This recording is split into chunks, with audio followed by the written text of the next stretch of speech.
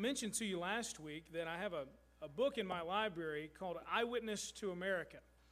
And it is a book that is well over 500 pages, upwards of 600 or 700 pages, just about different eyewitness stories and accounts of things that happened in our history. I thought it was appropriate to read one of these this morning as I begin the sermon because I think it leads right into what we'll talk about. This one is an account of the identification of the body of Jesse James. Now, I know none of you are old enough to remember Jesse, face to face anyway, all right? So we'll all hearken back to stories and legends that we've heard. In fact, this story was written on April 3rd, 1882. So the anniversary of his death is rolling around here pretty soon. This is from an anonymous Western Associated Press reporter. Here's the little synopsis that sort of sets the stage for what this reporter wrote. After the Civil War, former rebel guerrilla fighter Jesse James formed a gang with his brother Frank and some other outlaws. For 15 years, they robbed banks and trains in the Midwest, becoming folk heroes. Because of the many reported sightings of James after his death, a body was exhumed from his grave in 1995 for DNA testing. It was James's. So here is the report from 1882. A great sensation was created in this city this morning by the announcement that Jesse James, the notorious bandit and train robber, had been shot and killed here in St. Joseph, Missouri. The news spread with great rapidity, but most people received it with doubts until investigation established the fact beyond question. Then the excitement became more and more intense, and crowds of people rushed to that quarter of the city where the shooting took place, anxious to view the body of the dead outlaw and to learn the particulars. The body is that of a man of magnificent physique, who in the pride of health and strength must have been a commanding figure, 6 feet tall and weighing 175 pounds, with every muscle developed and hardened by active life. It is a body that would fill with delight the surgeon seeking material for demonstrating anatomy. The features, but little disturbed in death, are not unpleasing and bear the imprint of self-reliance, firmness, and dauntless courage. To look upon that face is to believe that the wonderful deeds of daring ascribed to Jesse James have not been exaggerated. The hair is dark brown, the eyes half opened, glazed a cold steel gray. Upon the upper lip, a close-cropped mustache stained by nasal hemorrhage, and the lower part of the face covered by a close brown beard about 4 inches long. Over the left eye is the blackened wound caused by the bullet of Robert Ford, the beardless boy whose cunning and treachery, animated by greed of gold, brought to an ignoble end the desperado who had so long snapped his fingers contemptuously at the law and its myriad of agents. A superficial examination of the body would alone afford strong proof that the dead body is that of Jesse James. He has literally been shot to pieces in his daring exploits, and his old wounds would have killed anyone cast in a less rugged mold. 2 bullets have pierced his abdomen and are still in the body. There's a bullet hole in the right wrist, another in the right ankle. 2 more disfigure the left thigh and knee. The hands are soft and white and unstained by manual labor, and the middle finger of the left hand has been shot away at the first joint. Hundreds of people have passed before the body, and while there was a unanimous expression of relief that the country was rid of so formidable a desperado, there were not a few who did not hesitate to condemn the manner of his taking off. Nevertheless, the young Ford brothers are undeniably the heroes of the hour. As they sit in the county clerk's office this afternoon awaiting their call before the coroner's inquest, then progressing in an adjoining room, they were the coolest and most unconcerned persons present, and the very last that a stranger would pick out as the slayers of Jesse James. Isn't it interesting that they had to confirm that he actually died? There was a lot of fear surrounding Jesse James, a lot of legend surrounding Jesse James, and only upon the confirmation, eyewitness account of his actual body being dead could those fears be alleviated and the reward for his killing be collected. I really believe that Scripture today will show us a similar story. Not of an outlaw that we would want dead, but of our Savior whose death was proven so that fears could be alleviated and we could share in his eternal rewards. It's interesting to me that not everything about Jesus is recorded in all 4 Gospels. Each of the Gospel writers, of course, has a different point they are trying to make, all geared toward identifying Jesus as the Son of God, the Savior of the world, but they come at it from different angles. So we don't have the same thing in every single gospel account.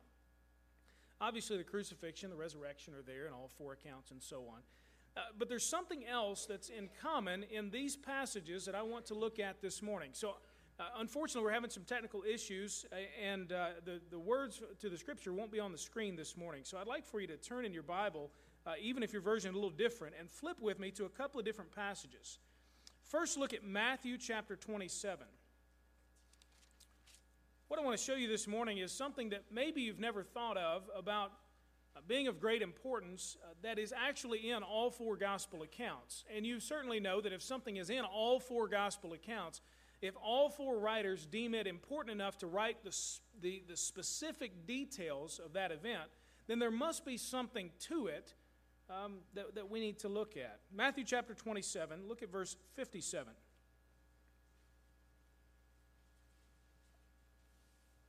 When it was evening, a rich man from Arimathea named Joseph came, who himself had also become a disciple of Jesus. He approached Pilate and asked for Jesus' body. Of course, this is after the crucifixion. Then Pilate ordered that it be released. So Joseph took the body, wrapped it in clean, fine linen, and placed it in his new tomb, which he had cut into the rock. He left after rolling a great stone against the entrance of the tomb. Mary Magdalene and the other Mary were seated there facing the tomb. Verse 62. The next day, which followed the preparation day, the chief priests and Pharisees gathered before Pilate and said, "Sir, we must remember that while this deceiver was still alive, he said, 'After 3 days I will rise again.' Therefore, give orders that the tomb be made secure until the 3rd day. Otherwise, his disciples may come, steal him, and tell the people he has been raised from the dead. Then the last deception will be worse than the first." "You have a guard of soldiers," Pilate told them. "Go and make it as secure as you know how." Then they went and made the tomb secure by sealing the stone and setting the guard. Now look at Mark. Flip over to the right just a little bit. Mark chapter 15.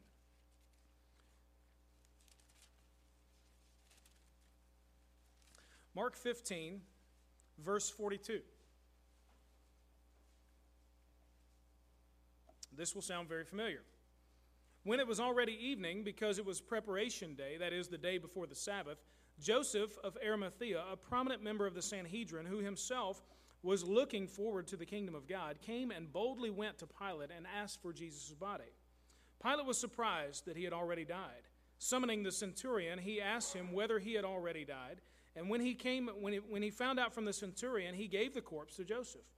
After he bought some fine linen, he took him down and wrapped him in the linen. Then he placed him in a tomb cut out of the rock and rolled a stone against the entrance to the tomb. Now Mary Magdalene and Mary, the mother of Joseph, were also watching where he was placed. Now look over in Luke.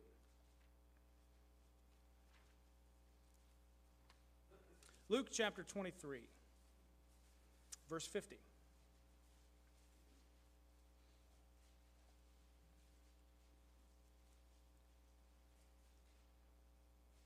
There was a good and righteous man named Joseph, a member of the Sanhedrin, who had not agreed with their plan and action.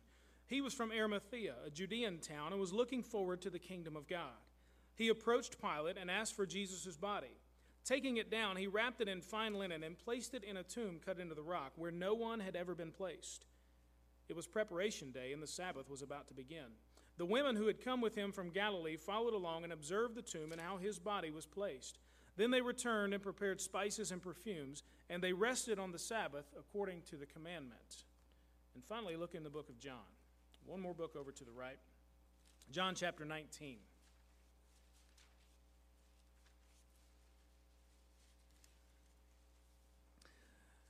John 19, verse 38. After this, of course, talking about the crucifixion, Joseph of Arimathea, who was a disciple of Jesus, but secretly because of his fear of the Jews, asked Pilate that he might remove Jesus' body. Pilate gave him permission, so he came and took his body away.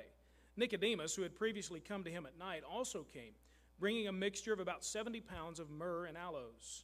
When they took Jesus' body and wrapped it in linen cloths with aromatic spices, according to the burial custom of the Jews, there was a garden in the place where he was crucified. A new tomb was in the garden. No one had yet been placed in it. They placed Jesus' body there because of the Jewish preparation, and since the tomb was nearby. You sort of pick up on a pattern here that all the gospel writers believe that the details of the burial of Jesus were important. Now, around Easter, we talk about the death of Christ. We just sang about the death of Christ that pays the debt that we could never pay. Next Sunday morning, we'll proclaim the resurrection of Christ, which, of course, provides the opportunity for us to have new life in Him.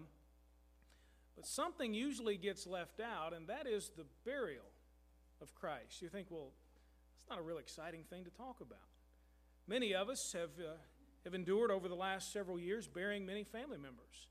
You go to that graveside service, and the finality of it is most pressing. I always know that the funeral itself, the service maybe in the funeral home, will be difficult, certainly. But there's always that one last opportunity to be with that person, at least physically, and then it's over. It's a tough, tough moment. The burial is not something we particularly like to think about much, but the gospel writers thought it was that important to include it in each of their accounts. Why would the details of the burial of Jesus be so important that they would be included in all four gospel accounts? I think Paul gives us a little hint toward that. Let me read you a verse in 1 Corinthians chapter 15. Paul is writing here, and he sort of gives his creed, his faith creed. He said, "For I passed on to you as most important what I also received." 1 Corinthians chapter 15, verse 3. "That Christ died for our sins, according to the Scriptures, that He was buried, and that He was raised on the third day, according to the Scriptures." Paul believes it's important enough to talk about the burial of Christ that he would include it, and here's what's most important. You've got to understand this. Here's the crux, he says, of our faith. That Christ died, that He was buried, and that He was raised again. This morning I want to talk to you about the importance of the burial of Jesus Christ. Just as these people in this eyewitness account had to be sure that Jesse James was dead, so their fears could be alleviated, so the reward could be collected, it is important for us to know, even though you may already believe it, to be reinforced this morning that Jesus did in fact die. And that He really died and was really buried. And that makes a tremendous difference in our faith, and I hope to show you why. The soldiers at the cross, Joseph of Arimathea, the women who attended to Jesus, they all witnessed something that is monumental in my opinion, and that is Jesus really died, and He was really buried. My goal is to prove to you why that's true, and hopefully give you some information on why that matters for you today.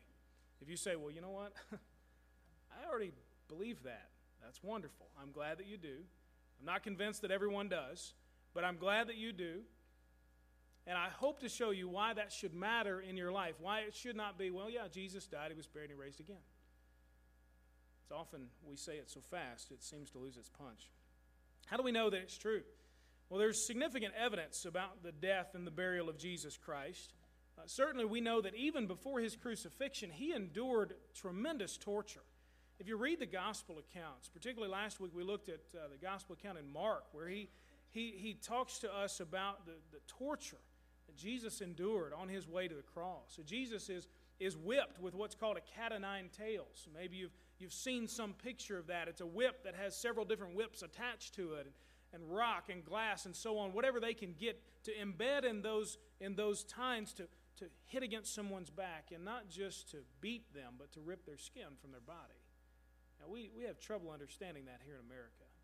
We have a law against cruel and unusual punishment. Jesus did not benefit from such a law.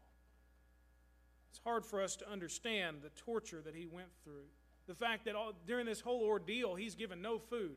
He was up all night, adding to His demise.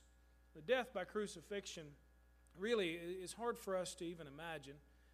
Some of us this morning maybe even have a cross placed somewhere. We've got a cross up on the steeple of the church. Maybe you wear one around your neck and so on. But if we truly understood what Jesus endured on the cross, we may be more hesitant to identify with that cross. Death by crucifixion includes everything that torture and death can offer, pain can have. I came across this account and description. I think it's interesting. Dizziness, cramping, thirst, starvation, sleeplessness, traumatic fever, tetanus, the publicity of one's shame, long continuance of torment, horror of anticipation, mortification of untended wounds. All of these to the point where the person can barely endure all of those, but not to the point where they gain relief by becoming unconscious. Imagine that for just a second. The worst torment that your body physically and mentally and psychologically can endure all at once, to the point of absolute horrific mindset, physical nature, and so on, but not to the point where you pass out and you don't experience it anymore. The unnatural position of being on the cross made every movement painful. The lacerated veins and crushed tendons throbbed with incessant anguish. The wounds, inflamed by exposure, gradually gangrened. The arteries, especially at the head and stomach, became swollen. And while each variety of misery went on gradually increasing, there was added to them the intolerable pang and burning of raging thirst. One of those would be enough, wouldn't it? All of these physical complications cause internal excitement and anxiety, which made the prospect, listen to this description, the prospect of death itself, at whose approach man usually shudders most, long for it as a delicious and exquisite release. People who were hung on a cross didn't want to just fake as if they had died. They wanted to die. There are some who, looking for a way around the resurrection of Christ to disprove Christianity altogether, will contend that Jesus didn't really die, that all of that didn't really kill him, that yes, he was tortured and beaten, and yes, he was starved and dehydrated, and yes, he was crucified, but he didn't really die. They figure if they can disprove the resurrection, they can disprove Christianity, which of course is true. If they can, that is what happens. So they've come up with alternate theories. One is known as the swoon theory. The swoon theory states that Jesus did not really die, but the soldiers who took him down, the people who attended to him, thought that he had died. It appeared as if he died. He sort of fell out and appeared so lifeless, though not being dead, that they presumed him dead. Now, what this ignores is the gruesome facts surrounding the crucifixion that I just mentioned. It's not as if Jesus was given a couple of swats and sent on his way. He was tortured and beaten beyond recognition, having nails driven through his hands and feet, a crown of thorns on his head. He's later wrapped from head to toe, placed in a dark, damp tomb, and all of this after a night of psychological torment, sweating drops of blood, and they assume that somehow he's just faking it. This also assumes that there are monumental blunders on the part of those who crucified him. You realize that the Roman soldiers who crucified him were professionals. They did this on a regular basis, and they were bound by the law to make sure that a person who they crucified was indeed crucified and later died. That was their job. So this swoon theory, this idea that Jesus really didn't die, that maybe he just faked it, doesn't hold much water. It also requires a sort of a Mission Impossible escape from the tomb. Maybe you can hear the music begin to start. And Jesus there is laying in the tomb, and he's lifeless to some degree, they think, and they presume him dead, and here he is wrapped and beaten and weak and so on, and he just musters up the courage to make one last stand. And through the darkness, he finds his way to the edge of the tomb where the rock is, and summoning superhuman strength, he pushes that rock out of the way, fights all the guards off, and escapes. That would be what would have to happen. Now, I don't mean to make completely light of these different theories, but in essence, they hold very little water. There's also the conspiracy theory that the crucifixion happened just as the Bible says, sort of. That after the burial, the disciples decided to tell a lie that they would all be in on, and they would remove the body and claim that Jesus had been resurrected. Now, if they were to make up this story, they would have to steal the body from the guards who were guarding it, move the stone, get Jesus out of there, and leave the grave clothes exactly the way they were, and somehow convince each other to die for that lie, because they all did. There's also the hallucination theory, which is equally interesting. That they merely thought, the disciples merely thought that they saw the resurrected Christ, that he still was in the tomb or somewhere else. Jesus never really rose from the dead, they just imagined it. But in order to disprove that theory, all you have to do is go to the tomb and point to the body, but the empty tomb is a proven fact. All of that is just an attempt to explain Christianity in non-spiritual terms. We have great evidence that Jesus actually died.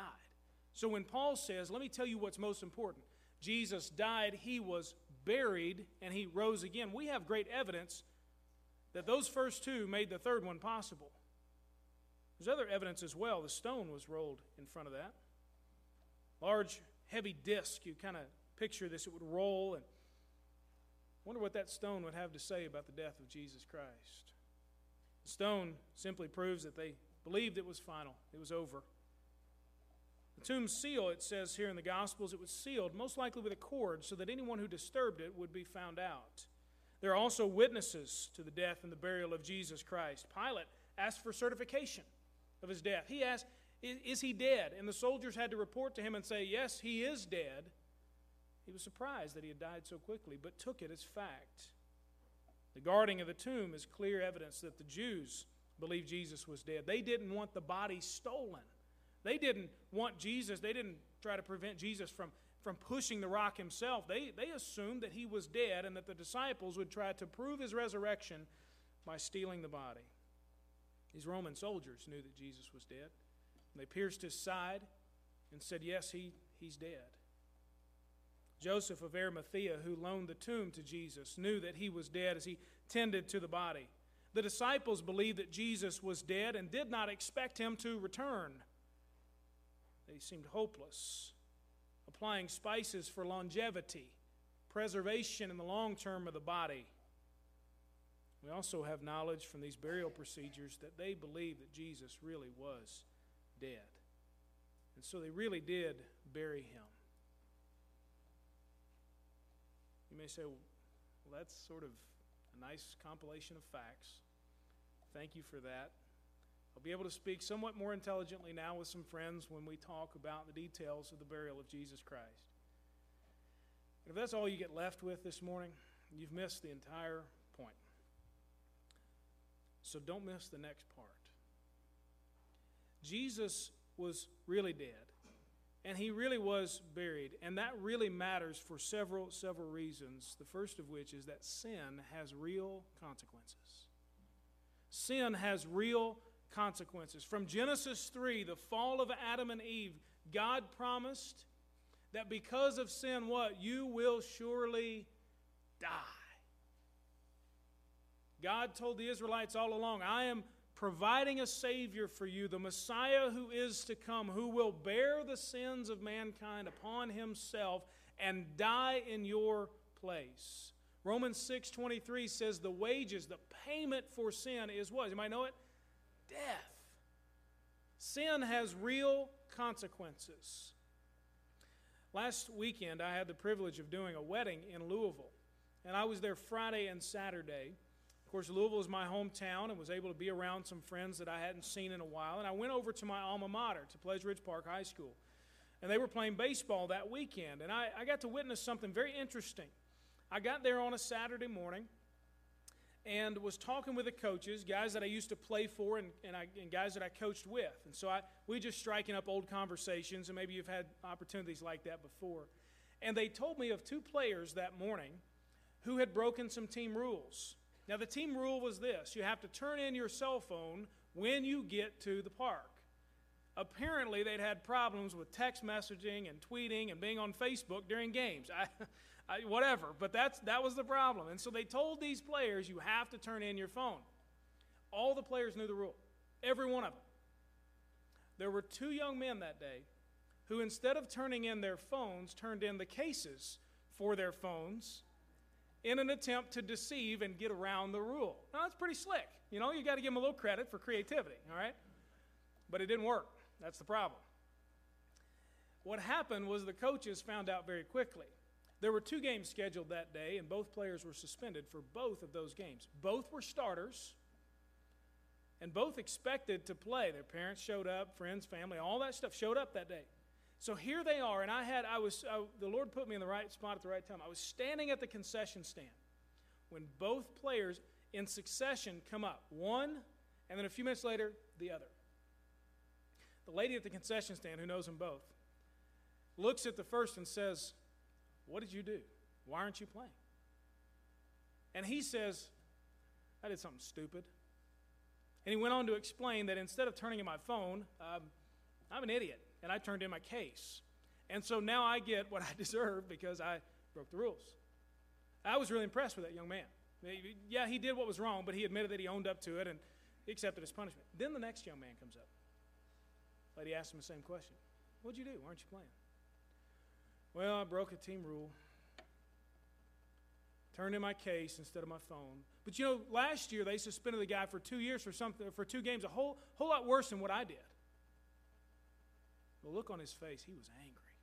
He wasn't angry because he knew he messed up. He was angry at the coaches because he thought the rule was stupid and they shouldn't have punished him because they gave the same punishment to another kid for something a whole lot worse the year before. Somewhere along the line, somebody dropped the ball in explaining to this young man that sin has consequences. I wanted to stop him right there. I didn't know him, all right, so it wouldn't have necessarily been appropriate or helpful at that moment. He probably would have punched me in the mouth. But I wanted to stop him and say, you know what? You know what the rest of your life is going to look like unless you figure this out?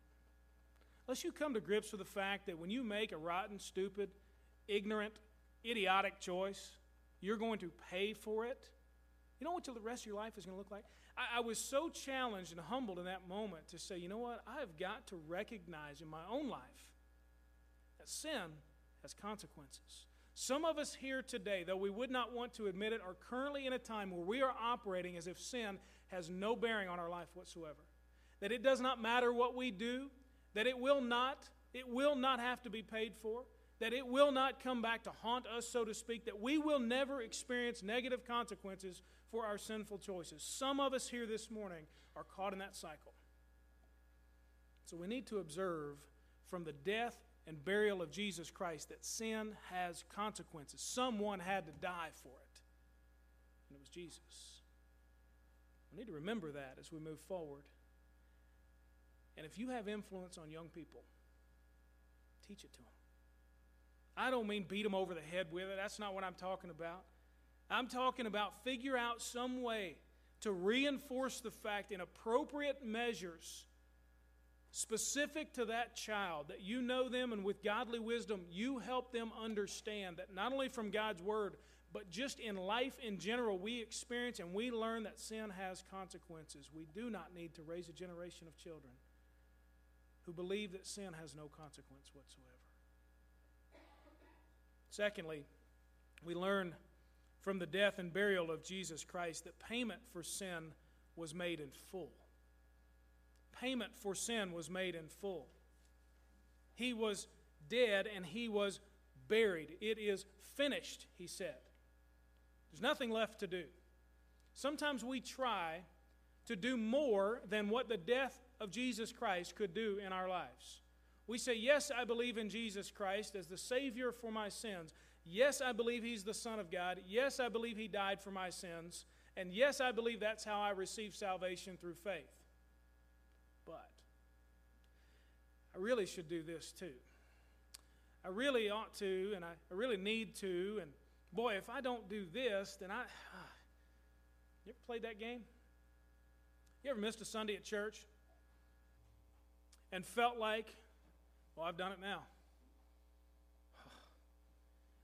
Missed 2 Sundays in a row. Whew, watch out. Or you said, I'm going to read the Bible all the way through this year. And you get to Leviticus. Man, Leviticus is hard. And you stop in Leviticus. And you just think, well, you know what? Yeah, I know I count on Jesus for salvation, but I need to do these other things as well. Do you realize that what you're doing is saying Jesus plus this equals my salvation instead of Jesus plus nothing equals my salvation? Jesus plus nothing equals everything. And anything that I do as a result of my salvation is simply obedience to Christ after the fact, not trying to earn or win my salvation before the fact. We sometimes live so legalistically, and Jesus just says, look, I paid for it all. There's nothing left to do. Nothing left to add to this. It's done. It's finished. It's complete. Nothing can replace it either. Many people in our world, even maybe some here, are convinced that you can detour around Jesus and still somehow get to God. You can still somehow wind up in heaven one day because, well, if anybody deserved a place in heaven, it's that person. You ever heard that?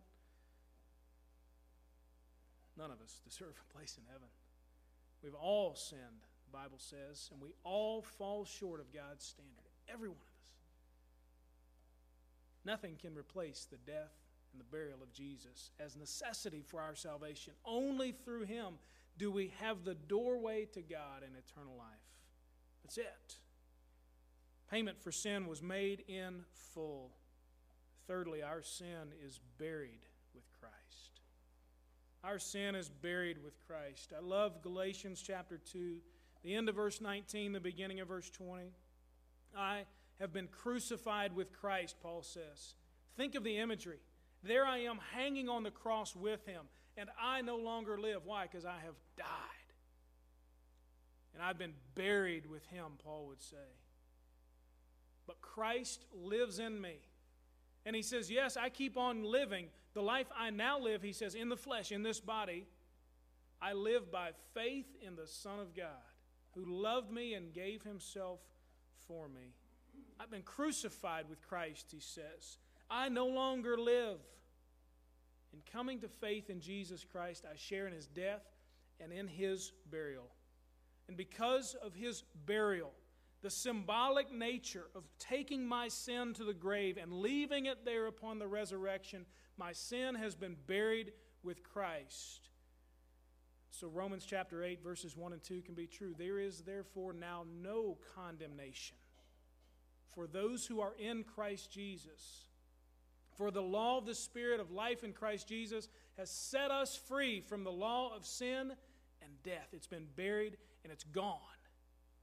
My sin is buried with Christ. Yes, in a biological sense, I will still die. But spiritually, because of the death and burial of Jesus Christ, I don't have to die spiritually. Separation from God because of my sin is no longer a necessity because of the death and burial of Jesus Christ. Jesus proved that death, even though it's our primary enemy physically, is only the doorway, the pathway to true and eternal life. What's happened is through the death and burial of Jesus Christ, I've been crucified and buried as well. The judgment of Christ did not fall on, or the judgment of God rather didn't fall on me, but fell on Christ. And because I've received His grace by faith, and because I'm in Him, the Bible says, I experience the same thing. The old sinful person, the old sinful nature has been judged, it's been condemned, it's been sentenced, and it's been left in the grave because Jesus rose again to bring me new life. Sin has real consequences. Payment for sin was made in full. My sin is buried with Christ. And fourthly, the resurrection became possible. The resurrection is the crux of Christianity. Let me read it to you this way. Paul wrote in 1 Corinthians chapter 15, now if Christ is preached as raised from the dead, how can some of you say there is no resurrection from the dead? But if there is no resurrection of the dead, then Christ has not been raised. And if Christ has not been raised, then our preaching is without foundation, and so is your faith.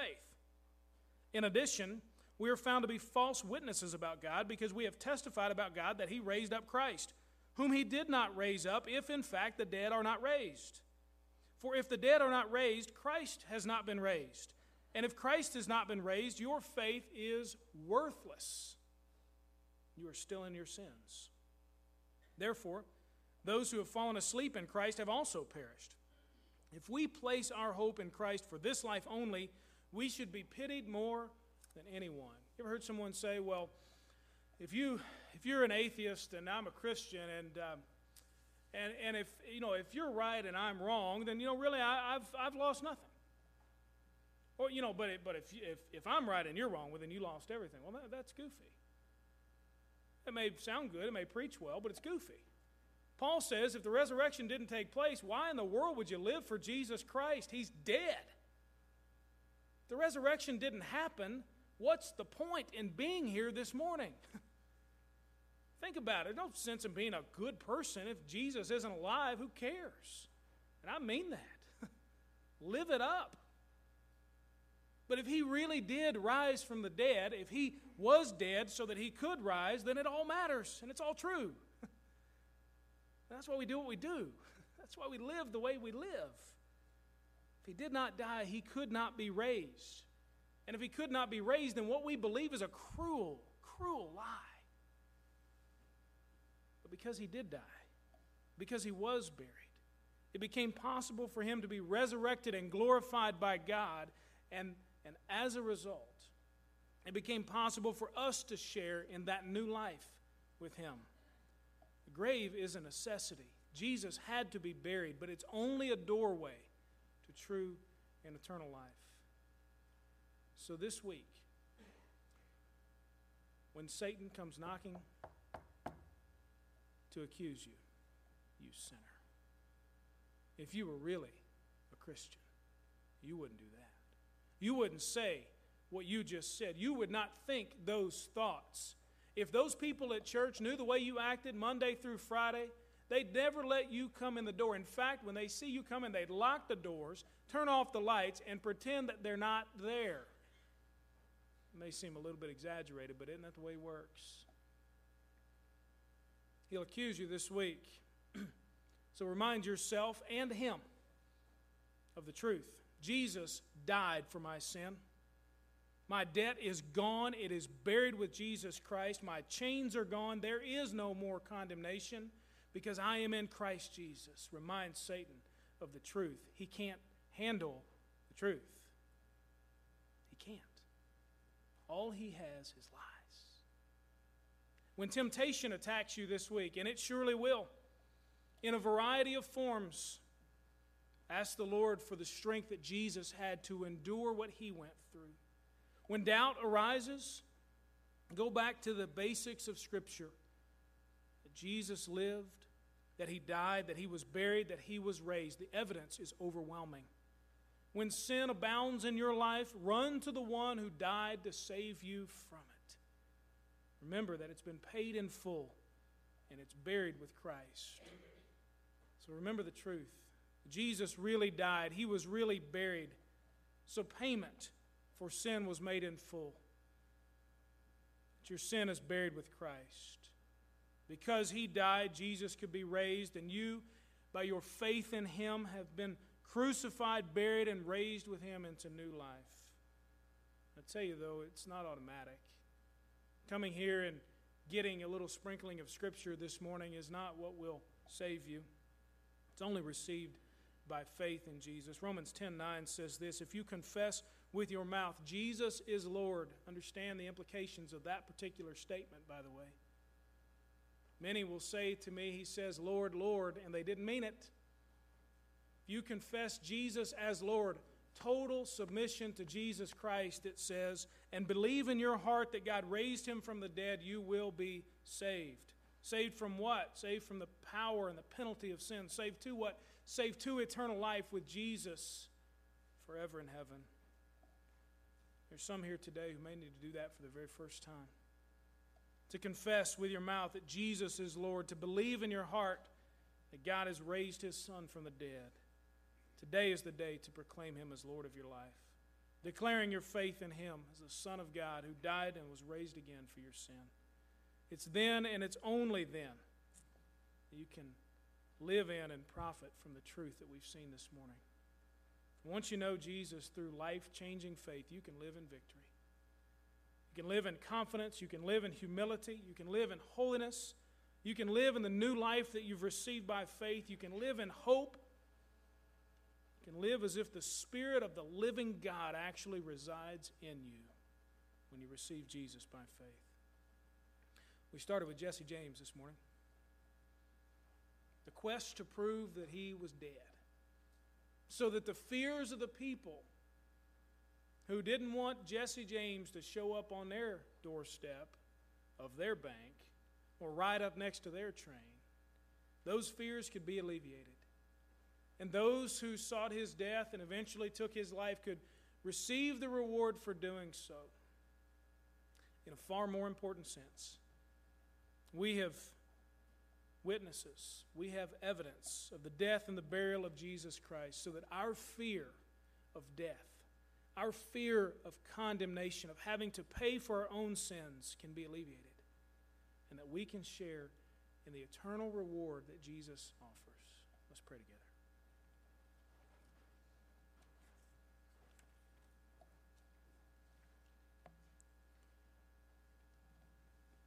Heavenly Father, we thank you for the proof, for the eyewitness accounts that we see of the death and burial of Jesus Christ. We thank you for the incredible truth that comes from that simple fact. Lord, as we leave this morning, I pray, Lord, that we would live in the truth that your Scripture has to offer us, knowing that our sin has been paid for in full, that it's buried with Christ, that new life is now possible, received by faith in Jesus. Change us, Lord, into the people that you want us to be, so we may live in holiness, in purity, in hope, in victory, in this life and certainly in the one to come. We pray in Jesus' name.